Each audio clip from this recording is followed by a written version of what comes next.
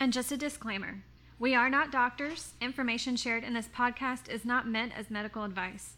We do not intend to diagnose, treat, or cure. We intend to delineate knowledge for educational purposes only.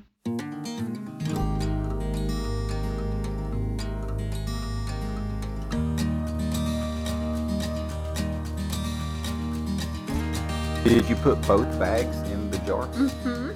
Damn it, no, I ate it all this week. Well. So you're out of candy corn. Yeah. I guess we'll deal. Let me zoom this out. Welcome to Native Trees and a Bag of Weeds podcast. Spooky editions. Yeah. So, I'm going to let you start this week and just fill us in on how your week has been going, Messy. I don't remember. Same. A lot of work. I got had a family emergency this week. Oh no, is everybody okay? Yeah, I reckon he's all right. What happened? My lovely husband decided to stab himself in the leg while I was at work. Oh, what an idiot. Yeah. That's all we're going to say about that.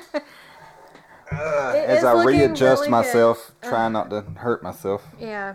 I like facing this. But we've been keeping Boo Boo Balm on it, and it's looking pretty good. I've been trying to use the healing magic of calendula, comfrey, chamomile, plantain, yarrow, lavender essential oils.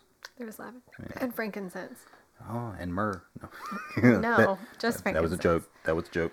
But not really, because you can use myrrh oils. Anytime you read in scripture or any historical book about herbs and spices, it's seldomly about flavoring food. Yeah.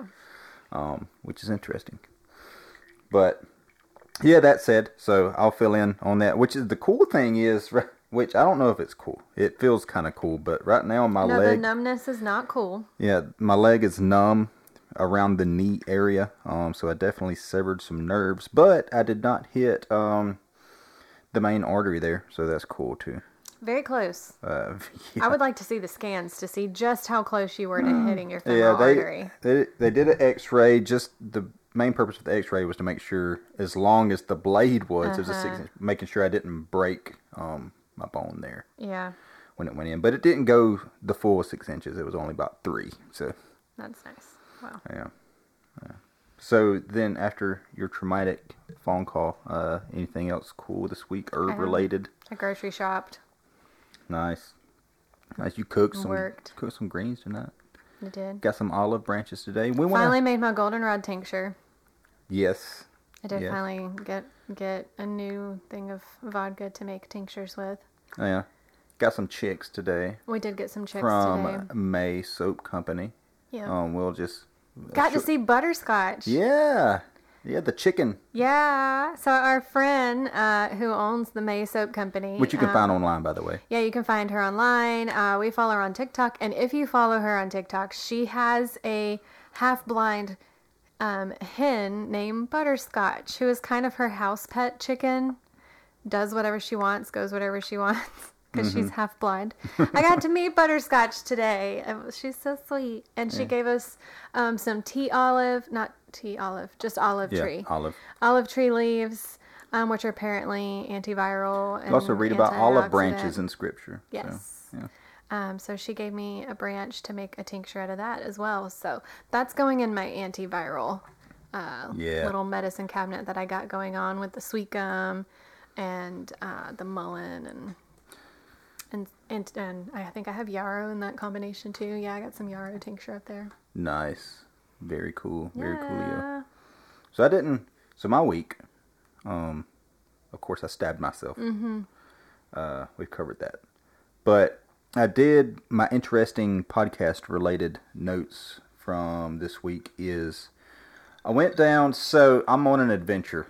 Like I was drawn out, it might be a years long adventure, but so I've determined this patch of baby pawpaw trees, right, is this cluster. And originally I thought, well, one started and they like to colonize. So I figured it was just a colony coming off the same root system. But it's widespread, like over tons of the woods, like tons. And I realized that everywhere I'm finding pawpaws is the flood level of that swamp. So what had happened was, my theory, which I truly believe is pretty accurate, is there is pawpaws somewhere around that swamp that Probably upstream, dropped, the upstream, and that had dropped during a flood stage or dropped and then it flooded.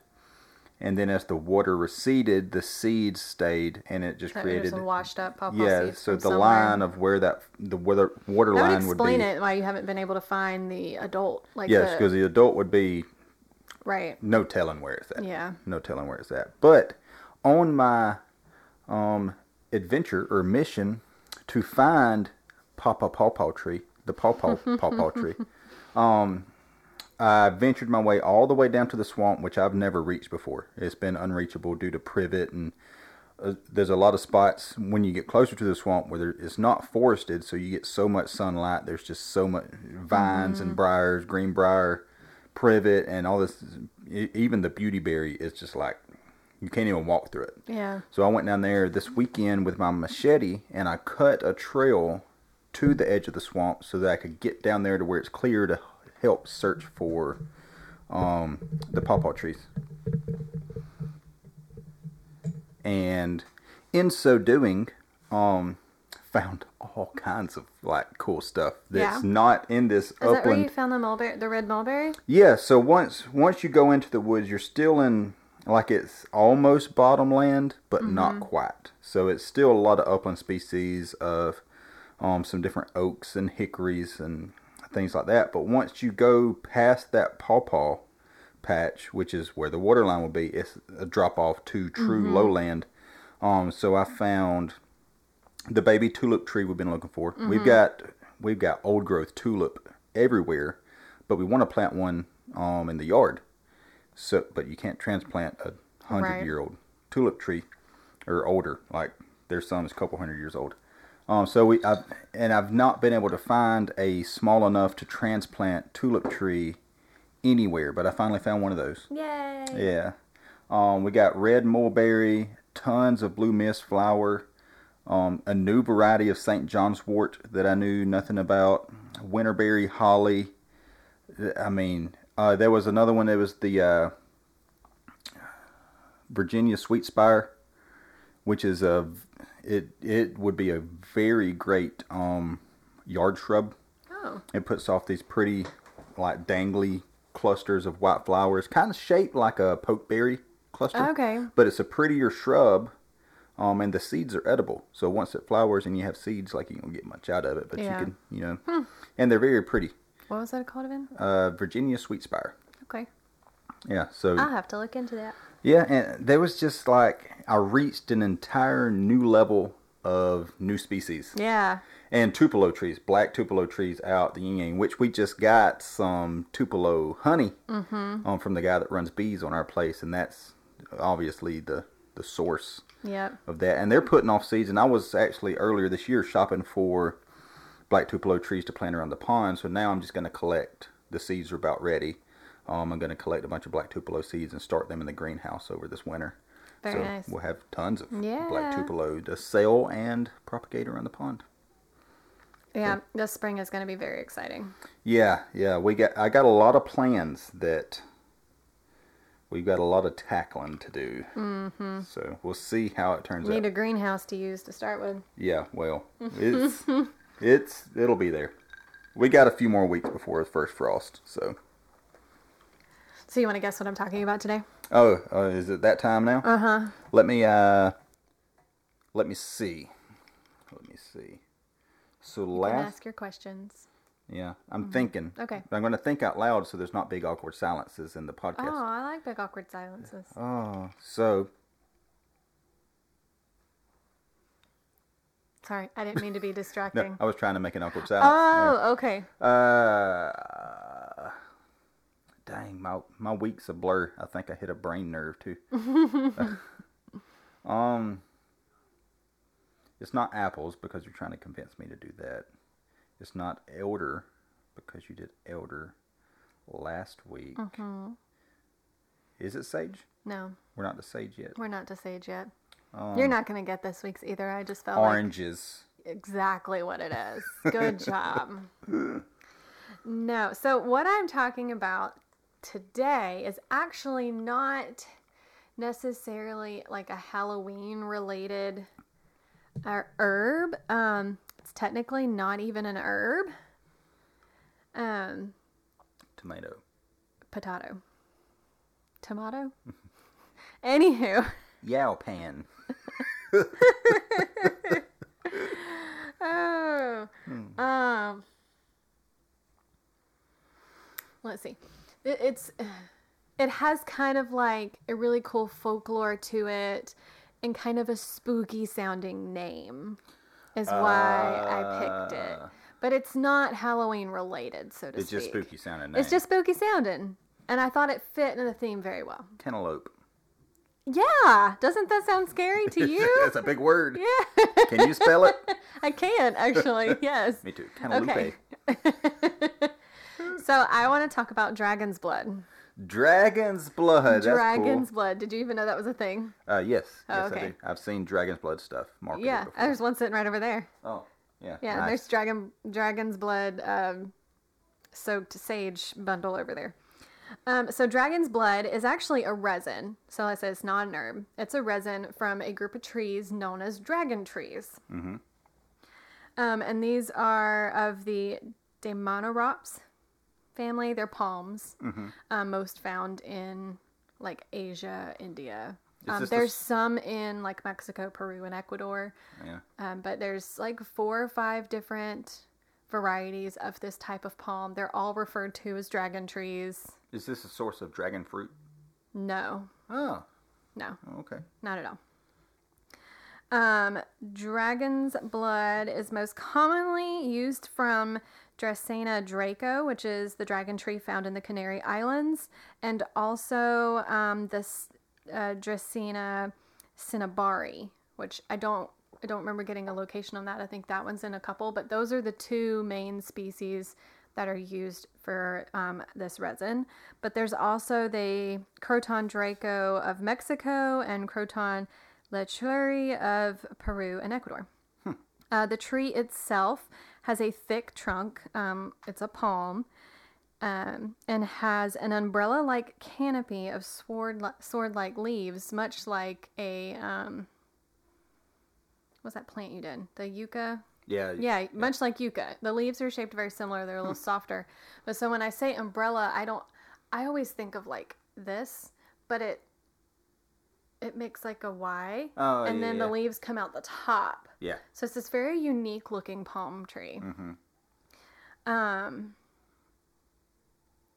It has white flowers and then grows berries that are orange when ripe. Oh. And then you can actually get the resin, I think, from the seed of the berries also. But so the resin is bright red. So basically you do any kind of injury to these trees, they bleed a bright red sap. That's actually pretty dope. Yeah, so it's blood red. And of course you get this resin and you get you end up with this blood red crystalline resin when you get done. And it has a lot of uses. So I wanted to know kind of why it's called dragon's blood. Like I get the blood reference because of its color, but why dragon? specifically dragon's blood?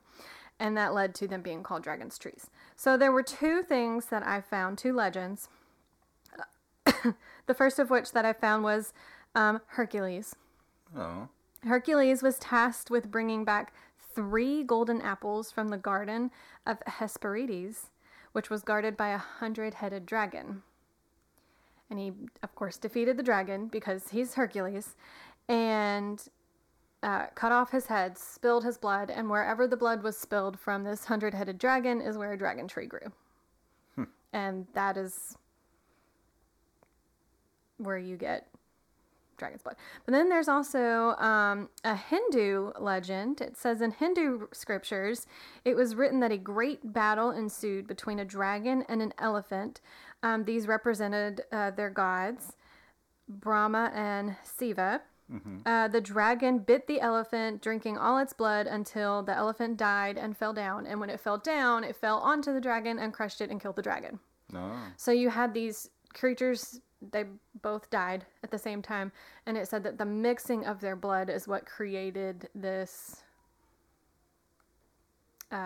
magical No. blood in trees and this resin. Yeah. So those are the two legends that I found, and why it's called dragon's blood. So I'll go through all the lots of folklore that goes with it. Since it is spooky season, dragon's blood has lots of uses in Wiccan, hoodoo, voodoo, shamanism, and lots of other basically any kind of folk magic ritual can use dragon's blood. It's considered a sacred resin. It was used in folk magic for love spells, spiritual protection, and for casting out darkness. Some people believe that adding a pinch of dragon's blood increased other resins' powers. It was said that they would use dragon's blood oil as ink to write spells, which gave the spells more power, but it also looked like you were writing with blood. Yeah. And then, of course, you can get it for smudging, sage soaked in it for smudging. Dragon's blood tree berries are heavily valued, especially in India among the Hindu, particularly as food for livestock. They say that even just a handful of berries can improve the health of cows and goats. That's neat. Yeah, I thought that was pretty neato.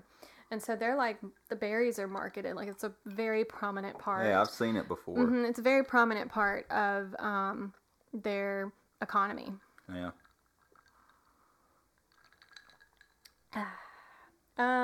So dragon's blood is its history also, with as much as it is in folklore, is also deeply rooted in traditional Chinese medicine. It was called long life blood because they believed it extended a person's lifespan. It was also mentioned by Pliny the Elder. Again, I love his name, so I was very excited to see him pop up again. It is mentioned in his encyclopedia. Egyptians used it as a dye and for mummification. The Hindu believed that the incense of dragon blood, when burned, cleansed you of your sins. The Spanish explorer and naturalist Bernabe Cabo observed and recorded the indigenous using dragon's blood in Mexico, Ecuador, and Peru in the 1600s. So we'll dive into some more of the sciencey uses. So there was a clinical trial found in the Journal of Traditional and Complementary Medicine, and it found that significant results showing improved healing by day 3 as compared to placebo effect. So they had, I think, 60 people, a wide range of ages, so you have a wide range of healing ability, and they had wounds that were measured, and 30 of them got a placebo, 30 of them had this resin applied to the wound, and within 3 days they already started seeing improvement in the healing and shrinking of the wound. Could use some of that. Yeah. Other limited studies showed benefits in healing pressure sores and diabetic ulcers. Wow. Which I'll cover in a little bit, kind of comes from the thought that, especially in Chinese medicine, they focus a lot on, blood flow. Yeah. And so it was believed that dragon's blood increased blood flow and increased circulation, and it's actually a little blood thinning. And so this idea would and you take into effect its antimicrobial properties and anti-inflammatory properties, and you add all those three together with something like a bed sore or a diabetic ulcer, which both have problems with circulation. It's the reason that those things usually occur, and you're fixing that root problem. So it makes sense that it would be used, really good for that, because you need increased blood flow in those areas. An in vitro study in the BMC Complementary and Alternative Medicine looked at dragon's blood as an antioxidant and its antimicrobial properties as it affected bacterial and fungal growth on food, and determined that it would be a good alternative natural food preservative. Wow. Another study used dragon's blood to shorten travelers' diarrhea, and found that it didn't cause rebound constipation.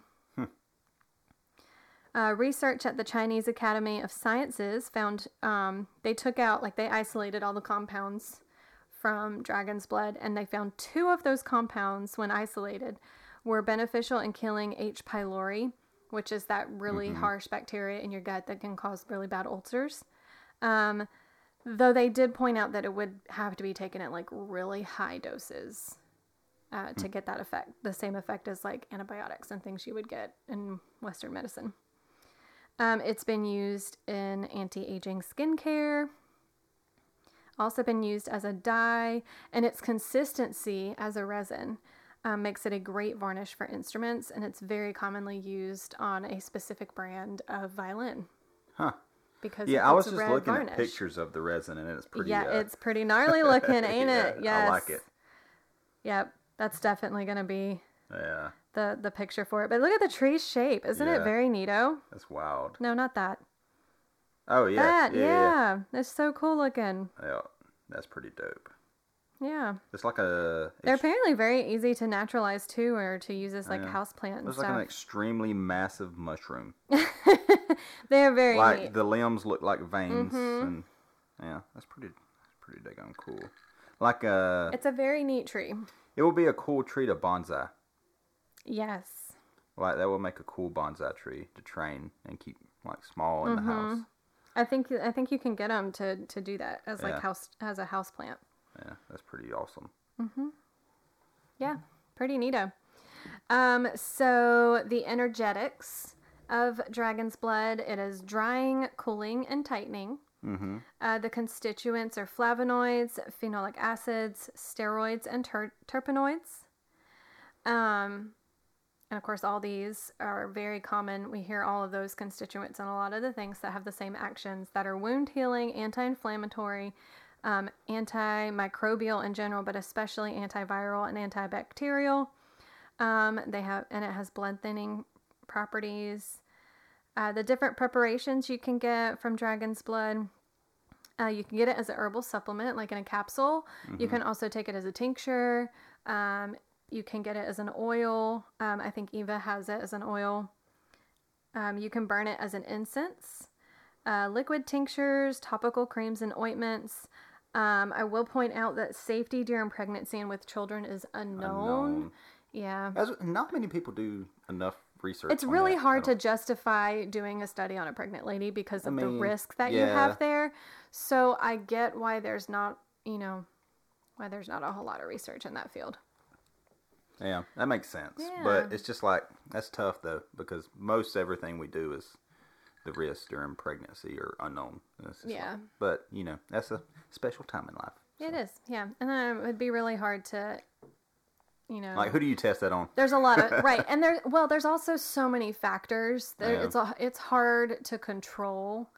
That and everybody's so different, that kind of experiment. Too. There's such different reactions to there's all sorts of there's things. a lot of factors that go into a pregnancy in general, much less you throw in testing and type of herb and stuff like that. So just precautionary. While it's not I was going to say it's not touted as unsafe, but there's no research showing that it is safe either. I did find one article that mentioned traditional Chinese medicine using it as an abortifacient herb and to help with menstrual flow and stuff. But I didn't find any science that backed that up, and that was only in one article. So I don't know that for certain. Not enough to actually put that claim in here when I'm discussing it. But just be careful if you're choosing to anytime you're taking any anytime herb. it comes to herbs and pregnancy. Yeah. Tread carefully. So I know I didn't have a whole lot, and I think I kind of read through it fast. I just found it very interesting. That's a very cool one, though. Yeah, I thought it was very cool. That's dragon's blood resin. Oh, yeah. And it's herbal and medicinal uses. That's wonderful. And now I'm very anti planting non-native plants around here. But as an indoor plant, and there's some people that are really into bonsai. That's like an entire hobby within itself. Is that not It's not a type of tree. I thought it was a type of tree. No, you can take near about any tree. I mean, some better than others, but then you train it into its own small... Didn't we see a TikTok video where it looked like somebody had bonsai'd an apple tree? Yeah. Yeah. That was very weird. You can do it with fruit trees, on fig trees. A lot of people use fig trees. But a lot of your bonsai, like if you drive through Cottondale, I think there's several There's a lot of they stores, advertise yeah. bonsai trees. I just thought it was a type of a tree. lot of your like African and trees from the area, Greek, all in that area. A lot of those trees seem to be the more popular when it comes to the popularized shaping bonsai. them and stuff. Yeah, and that one, when I see it, it looks like it does look like something you would bonsai. Yeah, but it's a palm. I don't know that you could bonsai a palm. I mean, you can bonsai anything if you try hard enough. Well, because it's got a very thick trunk. Yeah, well, it's all within. It's an entire science. I listened to a podcast on it a while back on like an entire 2 hours of bonsaiing trees. Wow. And it's like it's one of those hobbies you got to like commit to. I don't listen to that many podcasts to say that I've listened to a bonsai episode. You got your podcast you listen to. I have my one, and I've branched off to like. They did I listened to, and that's why we drank. The spin-off, yeah. And, well, not really a spin-off, but one of the hosts for And That's Why We Drink got with her brother, and they have their own podcast. And it's very funny, and I do enjoy listening to it, but it was a good, like, reprieve when I kind of needed a break from binging And That's Why We Drink. But it's been a while since I've listened. I binged them for, like, maybe a dozen episodes or so, and now I'm right back to... Yeah. I'm, like... working on within 100 episodes of being done, like caught up with And That's Why We Drink. So I am like a whole year behind, but I'm catching up rather rapidly. That's awesome. Well, the cool thing is that if you're a fan of our podcast, you can catch up pretty quick now. This is episode 13. Yeah. Right in time for Halloween 13. Hey. Yeah, that's pretty dope. Okay. That's pretty dope. Well, that's cool, Dragon's Blood. I like the pictures. We can just say that we're recording this on a Friday. Yeah, we're recording this on Friday the 13th. So, anywho. So I think that's probably the quickest I've ever handed things off to you. Okay, so I've got a few articles I'm pulling from that I don't have my compiled notes, but I've got all the articles pulled up because this kind of bounces in a few directions. I think you're going to get to guess it. And this is my first hint I'm going to give you. This is probably the first tree that I'm going to cover that I do not have the first bit of personal experience with. Okay. So, it is native. It is native to the eastern U.S., but I do not have one, and I have not laid hands on one. But we're sticking to the spirit of traditional Halloween-esque. Is it the apple tree? No. Oh. I've touched an apple tree. I mean, I haven't. Yeah. So I don't know. Is it a fruit-bearing tree? If you consider nuts fruit, as they are. But yeah, it's a nut tree. That you haven't had any personal experience with? That I haven't had personal experience with, and it is in the birch family. It's not a walnut. No, it's not a walnut. Because you've had walnuts. Yeah, I've handled all kind of nuts in my life. It's not a chestnut because that is a hit. That's a Christmas episode. Yeah. God, what other kind of nuts do we? What is a spooky nut? It's not really spooky, but it has deep ties to Halloween tradition and folklore. So what's a Halloween nut? Oh, I did read something about Halloween nuts. I did. I don't remember I remember not recognizing the name. Yeah, but I do remember it was utilized reading. a lot in Halloween, like in the fires, like using it for spiritual significance and stuff like that. I don't remember recognizing the name of it though, but I remember reading about a nut. It was in the paragraph you would right recognize under. This. You would recognize this. And I will say, this is your last hint, and you'll probably get it. My only experience I've ever had with the nut is it might be my favorite flavor of coffee. Hazelnut? Yes. Okay.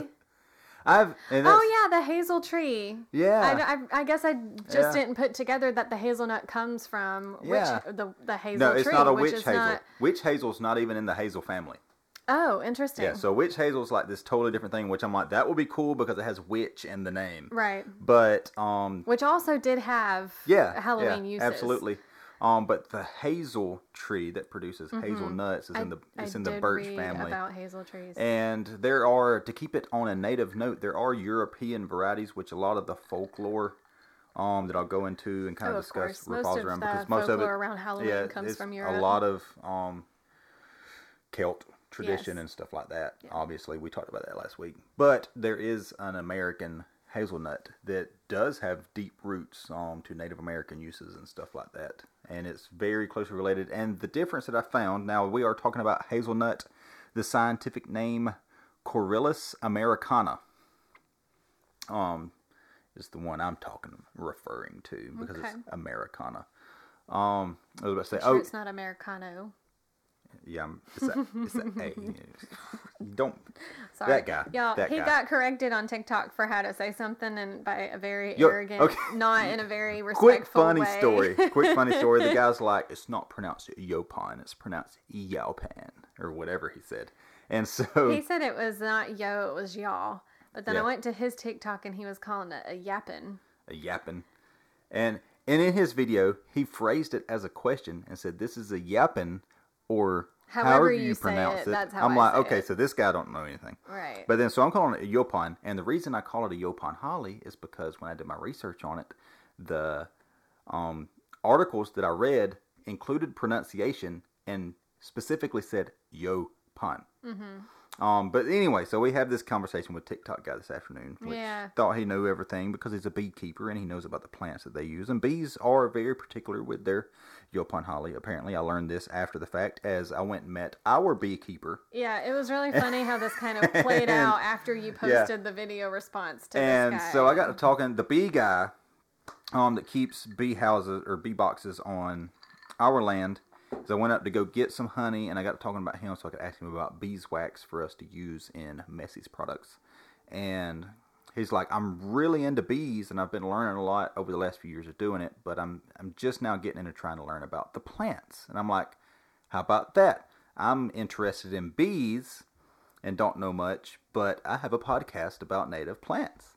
And so we got to talking, and the first question was, so do you have any Yopan holly around here? I'm like, so I'm not the only person that pronounced it. It's not even the twang. I had it correct. It wasn't, yeah. Webster's Dictionary. But then what I don't get is when I was trying to be respectful, like with there was a little sneer to my response where I thanked him for his professional advice. That was totally sarcasm. But then I was trying to give him a benefit of the doubt, like, Maybe. No, he came off as... He really did. He's an asshat. Yeah. Lots of people come on there and correct you, or that say, hey, this is what this is, and you take that, and you're like, you're correct. Yeah, I'm so sorry. I missed that in my I've research. done that before. He came off very arrogant and just condescending, and then when I was like, maybe you heard Yopan because of his twang, like maybe it was his twang and how he pronounced it, and he's like, he doesn't have a twang, I have a twang. I'm like, sorry, anybody listening to this podcast doesn't think Jared has a twang? I don't have a twang. I didn't know how to respond to that. I was like, never in my life. It's one of the reasons I fell in love with him was his twang. Yeah. So anyway, it is pronounced Americana. Americana. Yeah, it is in the birch family. Common names are American hazelnut, hazel bush, which it is more... It is like it's a shrubby tree. It's not like it's not a shrub, but it's like in between. Like it don't grow super big. Was it the persimmon that? Yeah, persimmons. You were talking about being a shrubby tree. Yeah. It sounds like an insult. But what I was going to say is that there have been a lot of cultivated varieties and mixed varieties where they take this one and try to make a very good. That's what you usually buy at your big box stores when it comes to any fruit. But as with anything, they have produced those to make larger nuts so that they have more capacity, so they produce larger fruit, but at the expense of flavor. Yeah. And even compared to the European varieties, the American hazelnut is smaller, but has the most flavor. Can you hear that through? No. Okay. I would stop it if I could. So the American varieties has the most flavor of all the varieties. And hazelnut's pretty notable flavor. I love hazelnut in my coffee. Yes, hazelnut's where it is at. That's what Ferrero Rocher chocolates are. Aren't they hazelnut? Yeah, I think so. They got a hazelnut in the middle. There's been a big push of hazelnut butter lately. Like I found some type of candy bar couple years ago. Can't remember what it was, but it had hazel butter in it. It was it was. Oh, I love some Ferrero Rocher chocolates. Yeah. So hazelnut is pretty awesome. It is a shrub. This website particularly calls it a shrub. It grows up to 10 feet tall. I'd classify it between, because it's very woody. It's a woody shrub. It's probably the best way to put it. Yeah. A woody shrub. The stems and leaf stalks have stiff hairs. The leaves are heart-shaped, double-toothed, growing to 5 inches long, and the plant flowers in April to May. And it is found in thickets from Maine to Georgia, and then from Missouri and Oklahoma to Canada. So not as low here, or? No, really. Hazelnuts, from what I would stop it at about North Alabama. I think that climate, you get this climate change once you leave the coastal plains. Foothills, once you start getting into Birmingham and then getting into the foothills of the Appalachians, that's probably where you'll start seeing more. I bet you can find them in North Carolina. I bet you can find them in North Carolina, without a doubt. Let me get to some of my other notes here, because I do want to. I'm going to get into some of the lore surrounding. I'm excited. Yeah. I never get to hear you talk about lore. I know, and I found. Okay, so I was going to make You're not a folklore type person. I am, but not openly. Like, I'm super into folklore. Like, I'm super into it, but not like, I don't know. It's a weird relationship I have there. Yeah. I mean, I'm obsessed with my owls that have some sort of connection with me in the woods. Definitely. But, anyway, let me find. I've even got a poem I'm going to read tonight. But first, I want to go over some of the, just basic what I typically go over. Right, so is it edible? Is it medicinal? Things of that nature. Let me see here. You're not going to cast a spell with it, are you? All right, so some of the food uses, it is obviously... I don't know what that... Apparently we're in food Fuji uses. apples. Food uses. Some of the food uses, it is obviously edible. American hazel produces delicious nuts, and they are well worth seeking out if you do any foraging, which we will not be finding any around here unless I can get some to grow. I would like to have some hazel bush around. It wouldn't get too hot down here for them? Maybe, but if I can... When we get to the point where we have maybe multiple greenhouses, I might can make it work. And you can make them bigger, yeah. Yeah. So, it is a pretty substantial plant used in permaculture, which, if you don't know what permaculture is, what I'm trying to establish here. I want to learn so much about, permaculture, and there's another word. My brain says herbiculture, but I know that's not right. Yeah, I know what you mean. But it's kind of like, yeah, I know what you mean. Horticulture. Yeah. That's the word I was looking for. Horticulture, yeah. Not herbiculture. It feels so funny. I'm sorry. No, you're good. Oh. I'm so frightened to touch his leg. I bump into it, and I'm like, I'm so sorry. I mean, obviously, with something that anything nut producing that's going to produce edible, flavorful nuts is going to be heavily utilized in permaculture, where permaculture is the use of perennial trees and shrubs that's going to produce food year after year. So you're not a garden, not agriculture, where you're replanting annuals. Let's see. Native American uses. Now with the food uses, I mean, you can bake it into cakes, you can grind it down, you can eat just the nuts. So it has kind of like a pecan has the shell around it, then you open it up, then it's the nut with the shell. It's kind of the same way, so you get it out, and then you just break the shell open and the nuts inside. It looks a lot, to me, looks a lot like a chestnut or I was about to say it looks buckeye, a lot like a chestnut. or like a flattened acorn. It's not lobed like a walnut or a pecan is. It's like an acorn, oddly shaped acorn. Yeah, just a nice little bow. So to say, they're so yummy. Yeah, Native American uses.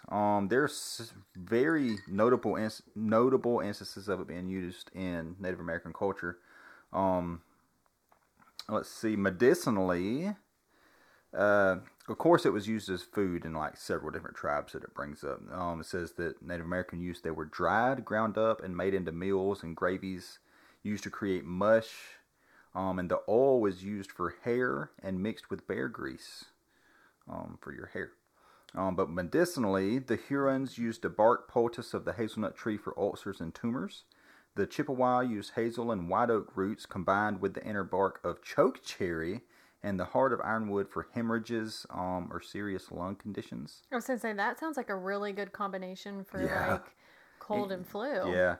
And similarly, the Ojibwa used the bark poultice on cuts, and it does have astringent qualities, like many of your nut trees do. So anything with those astringent qualities is going to be good in a poultice on cuts nearby it, which was my first thought when I stabbed my leg. I'm like, I need some persimmons because that's like your number one. Yeah. Just going to dry it and tighten it. But we've used goldenrod. Like, Yeah. that was the first thing I said to you is, did you tourniquet? Have you tourniquet it? Can you get to goldenrod? And I could not get it. My leg was completely, it had yeeted out of there. The inner bark was used by the Chippewa along with butternut or inner bark of white oak as a dye for blankets, rushes, and more.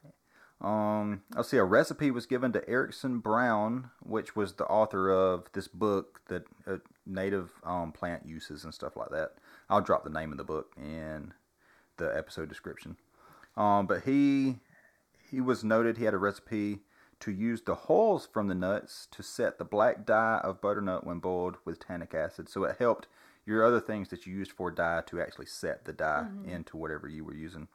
And the Chippewa and Ojibwa also made drumsticks of hazel along with brooms and twig baskets. And the bark was also used to expel worms in a similar fashion as walnut. So it was a very, very utilized nut in Native American culture.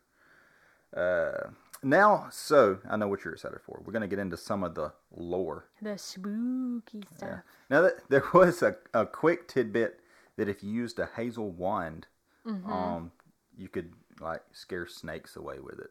Or whatever. Hold on a second. What are we holding on for? Oh, while I'm holding on a second, I'm just going to talk a little bit. Are you still recording? Yeah, I'm recording. Just a couple of the quick legends, myths, and stories. According to old timers, eating too many hazelnuts can cause gas, stomachache, and headache, which, I mean, anything that you eat too much of can do that. But they claimed if a snake was struck with a hazel wand, it became stunned because it is pliable and will wind closer around the snake to limit its motion.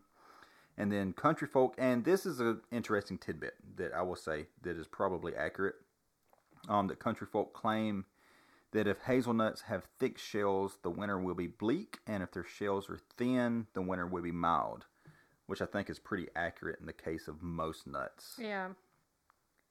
Okay, so I was looking up, and I knew it wasn't Harry Potter's wand, but I wanted to know, I knew that they had, I think one of the wands that he tried was a hazelwood wand. Yeah. And so I was just curious. But Sybil Trelawney is the only wand I can find. She was the fortune teller lady. But anyway, that's a little... Oh, you wanted a Harry Potter I wanted a Harry Potter reference because you were talking about hazel wands. And I was like, surely there's a Harry Potter reference in there somewhere. So I went on the hunt and didn't find anywhere. Anyway. Except unless you're a big Professor Trelawney fan. Yeah. So it's used in Halloween divinations. It was a Halloween love divination, as you mentioned on. That makes so much sense. Yeah. Professor Trelawney was the professor of divination. We don't have to connect it to Harry Potter. But I wanted to. We don't. And I did. We don't have to do that.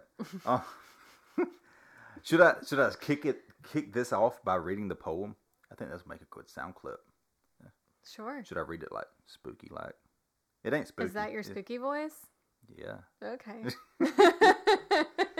I'll close this because I've got another little article I want to go into, which I tried to flesh out and study, and I did, but there's so much, and there was one blog in particular, like I wanted to compile my notes, and I know how to do that, but I found this blog that like if I did it myself, it would just end up being this blog. Yeah. So I just have it pulled up on my phone.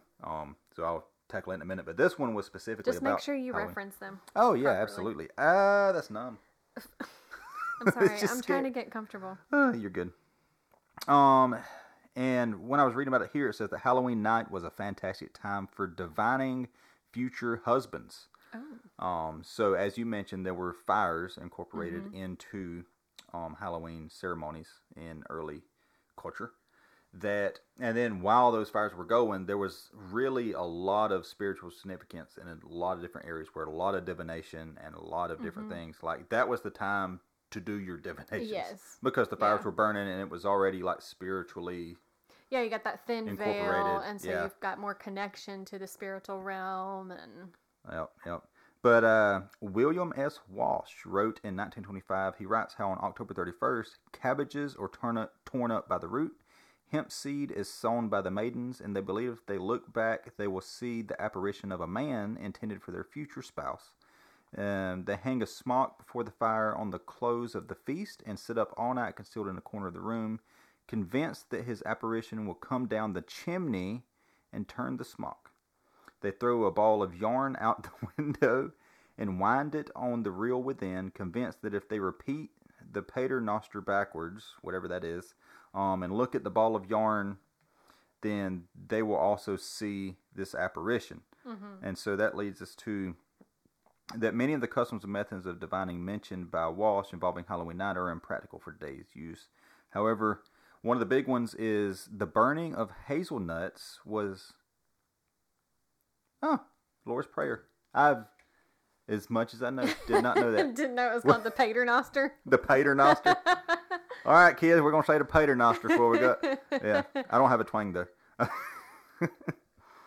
So all of that to say that was a very complicated divination to bring up this apparition. It's basically a love spell. Yeah. Which is funny you did that because I didn't go into like super detail on how. I didn't want to feel like I was like telling you how to use dragon's blood for witchcraft. I didn't want to. Yeah. There was a lot of articles on that. But one of the ways that they used it like in spell work for love was using it as like ink to write the spells or write their lover's name, like who they wanted to be their husband. They would write his name on paper and then perform like these rituals, very similar to what you just spelled out. Sounds like a Taylor Swift song. Blank space. Oh, but anyway, so you had the one with all the different things and the ball of yarn and the apparition and the chimney and waking up at night steps, and Santa Claus coming down the chimney and it's like some of the lazier gals would like an easier spell in order to get a husband.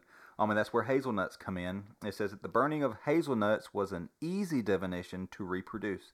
That 2 hazelnuts are thrown into the hot coals by a maiden. She secretly gives a lover's name to each, which is the hazelnuts. And if one of the nuts bursts, then that lover is unfaithful. But if it burns with a steady glow until it becomes ashes, she knows that her lover's faith is true.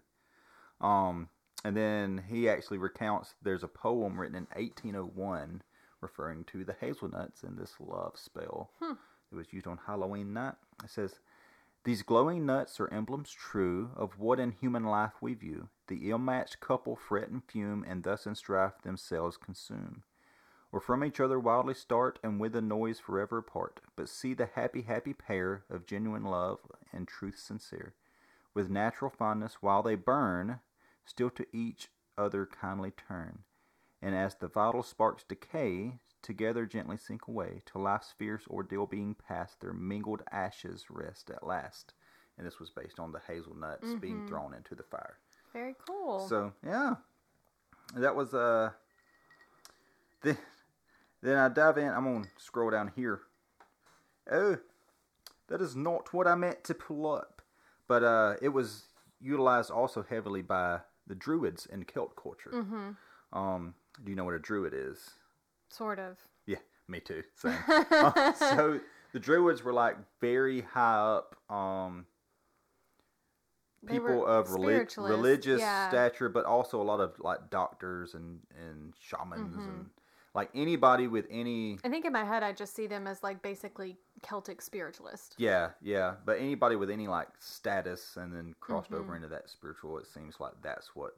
When I think of Druids, I go back to like WWF, and like the Undertaker would have his entrance with the bells and all the lights would go off, and he would have all these Druids holding fire torches out for his entrance, and they always called him Druids. See, Druids makes me think of what is that game everybody is always playing? That Karan's trying to get us to play. Oh, D&D? Yeah. Yeah.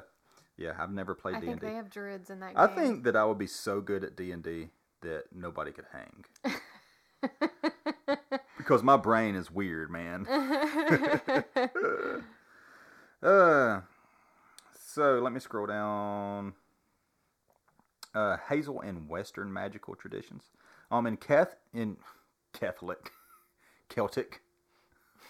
In Celtic mythology, hazel was an extremely important tree and tied directly to the mythology of the Druid tradition. In Irish mythology, in the Fenian cycle, it is written that the hazel tree is the very first tree to come into creation, and that all of the knowledge of the world was contained in the hazel tree. Ooh. The salmon of wisdom lived in the well of wisdom. Did you say salmon? Salmon. Like the fish? No. This is some translated foreign language, an brodon feza, which translates to the salmon of wisdom. Oh, okay. It may be fish. They live in a well of wisdom. Okay. I don't know. They were surrounded by 9 sacred hazel trees with their wisdom containing nuts. And the nuts of the trees dropped into the water and eaten by the salmon. So yeah, the fish. Oh, okay. Yeah. To clear that up. Putting it together now. The first person to catch and eat the salmon would gain this knowledge. Oh. While many tried and failed, Finnegas spent 7 years fishing and finally caught it. 7 years. Yeah. For a salmon. 7 years for a salmon. I hope it tasted really good. Sounds like my fishing trips. Finnegas set his apprentice, the young Damni Mayol, to prepare the fish but not eat it, and Damni sets the fish upon a spit and begins to cook it.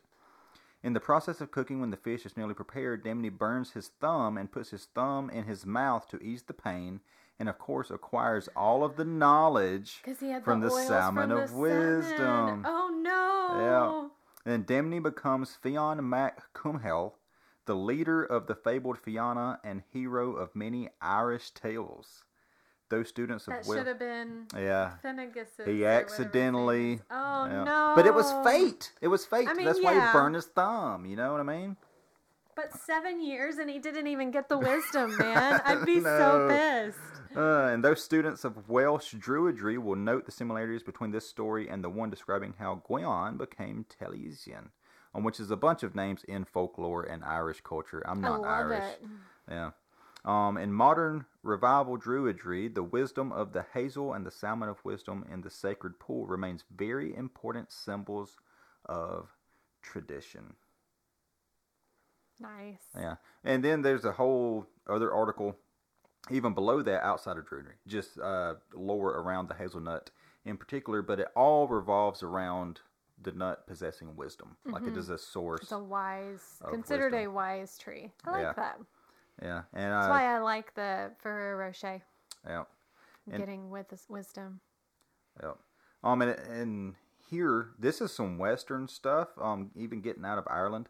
It says that while the mythology surrounding wisdom and creative inspiration comes from the British Isles, I think that the mythology is strong for those of us practicing Druidry in the U.S. So even in U.S. culture and Druidry and those who practice those sorts of things, the hazelnut remains a staple as a source of wisdom. Very cool. Yeah. Even to the point of some claims that it inspires, I forget the word that they use for it, but like the wisdom it gives you inspires inspiration. Like it draws inspiration for you.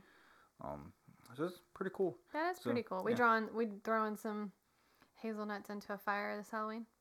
I don't have any hazelnuts. We can drink some coffee. Or throw some Ferrero Rocher into a fire. I'm about to drink all the hazelnut coffee. I didn't realize it was such a Halloweeny thing. Me neither. Now I really need some Ferrero Rocher. Yeah, and I'm without a doubt throwing that blog that website in the show notes because I read a lot out of it.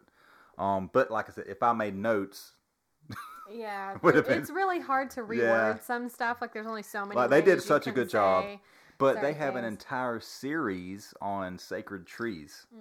So and elder is included in that That's very list. neat, yeah. Chestnuts. There's a lot of different trees that are native to the U.S. and they try to focus on native trees. plants. So the next couple weeks, I know what website I'm going to be going to.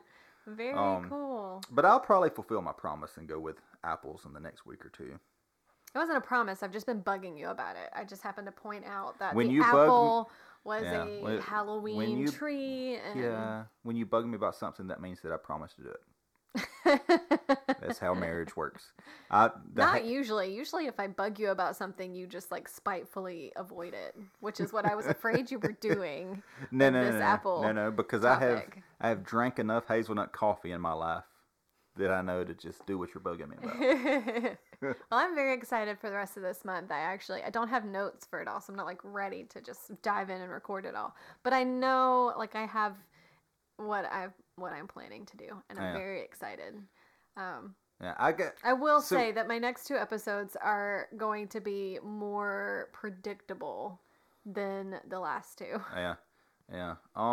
See, my week, one of the reasons I didn't have prolific notes of my own is because I got sidetracked. You stabbed yourself in the leg. Not that. As far as my studies, but the tree that I actually studied most of this week wasn't Halloween related. We'll probably cover it closer to Christmas. The yapping holly? The yapping. No, we can't pick on people on this podcast. We'll get canceled. Don't do that. The ankle biter holly. No. We can just nickname him the ankle biter. I got so into Yopon holly this week, and then along with that, so hollies. I'm not going to go super into this, but just to why is there's several holly. We have 3 different species of holly in our woods. Mm-hmm. You have Yopon, which contains caffeine, like I mentioned last week, which I've learned a ton about. I could do an episode off my brain right now, but I'm saving it. But then you have winterberry holly and American holly, which are toxic AF. Yeah. So distinguishing, and the berries look similar to the leaves. If you look at the leaves, they're obvious. The berries of the Yalpon are toxic also. Yeah. But you can strip. I got some drying right now. The leaves make a black drink, which is an excellent caffeine substitute. It's supposed to taste a lot like green tea. Some people say it don't taste that good at all, but if you add honey, you can make anything taste good. Yeah. Honey and or peppermint tea. If I don't like the way an herb tea tastes, throw in a bag of peppermint tea, and the peppermint overwhelms the flavor of anything else. Peppermint, honey. Yeah, but I'm ready. Tea right up. I'm ready for those to dry. I might go ahead and throw them in the oven and roast them to finish them off because I'm really excited to see how I react to the caffeine in the Yopon holly. Because to me, it takes like green tea isn't enough caffeine to get me going like coffee does. Right. But coffee, I would imagine it's similar to like black tea. Black tea contains caffeine. But it's not the same level as coffee. Yeah, but coffee gets me going really good. But if you drink too much, you get jittery. And like I get the feeling flush and you get the crash. Where the Yopon is supposed to balance that with its other characteristics. You get like the push of coffee. It ain't but like 70% of what coffee contains is caffeine. So you can just drink a little more of it. Yeah. And get the same amount of caffeine. But with the antioxidants and the other qualities that it has that we'll dive into in a later episode, it should balance out. You don't get the jitters from it. It's healthier for you, and you still get that. I'm excited to try some. Yeah. And now I'm really craving some hazelnuts. So I will drop all the links to. I found several books I want to buy that were mentioned in a couple of those articles. I'll drop those articles and the blog I was referring to in the podcast notes and the show notes. Yeah. We will realize this was kind of a shorter episode for everybody. Yeah. I'll drop a link to May Soap Company in the show notes. 100%. We support her. She uses all natural products. Like she's got a kudzu soap that she, wild crafts her kudzu. I know she just got some beef tallow from a local butcher shop just up the road that she was going to try to render down for her own beef tallow. So she has vegan options. Yes, she's got really great options. I love her soap. My favorite was we have the local brewery, Folklore. That She made that's beer how we met soap. her. Yep. And she took their porter, the Shadowcaster porter, and made soap out of that. She's got wonderful. my favorite soap is her Dirty Girl soap, which is used ground coffee in it. Yeah, I love it's that one. It's very exfoliating. Yeah. That's my favorite. It hurt like the Dickens. It does. I love it. You just gotta toughen up. But it smells so good. It does. I like it. I like it a lot. It's very exfoliating. Yeah. We'll also drop. Her soap is really great. Of course, we have new shirts available. Yeah, that you look pretty redid dope. our not necessarily our logo, like the logo that's on the podcast page. We really like, but we simplified the main logo that will be used on like the t-shirts, and I think it looks really good. Very easy to kind of change up for any season, whatever whatever we want to do. So very exciting. You guys check that out. We'll be working on getting some new merch too, like maybe some Christmas mugs or something coming up for the holiday season for you guys. Yeah, absolutely. We appreciate your support. Yeah. Speaking of support, we would really like to do a Patreon for you guys, to just really get in there and give something back to you guys for all your support. So if you have any ideas on what you would like exclusive access to through a Patreon, send us an email. Absolutely. At treesinweeds@gmail.com. Yeah, treesinweeds@gmail.com. Email us, and you can email us whatever you want. Complaints, concerns, stories of your own. Whatever. That's where you can find us. You can also do the contact link on our website, trees-in-weeds.com. We also have a group on Facebook where you can mention all the things there as well. We can open up any kind of discussion on Trees and Weeds Facebook page. You can find us on Instagram at Native Trees and a Bag of Weeds podcast or NT-Bow. NT-Bow. And then, of course, our personal pages. Make sure to check out the Etsy shop, Messy's Bag of Weeds, where we are completely stopped on Marty's Miracle Salve. Yes. More lavender balm coming right around the corner.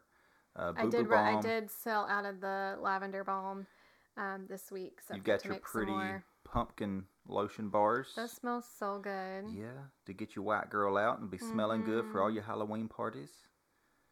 And I think that's going to about wrap it up. I think it is. But yeah, we absolutely appreciate you guys. Would appreciate any support so we can jump up to 2 microphones here sometime soon. Yeah, keep this thing rolling. Yep, and until then, nature knows more than we do. Just got to learn about it.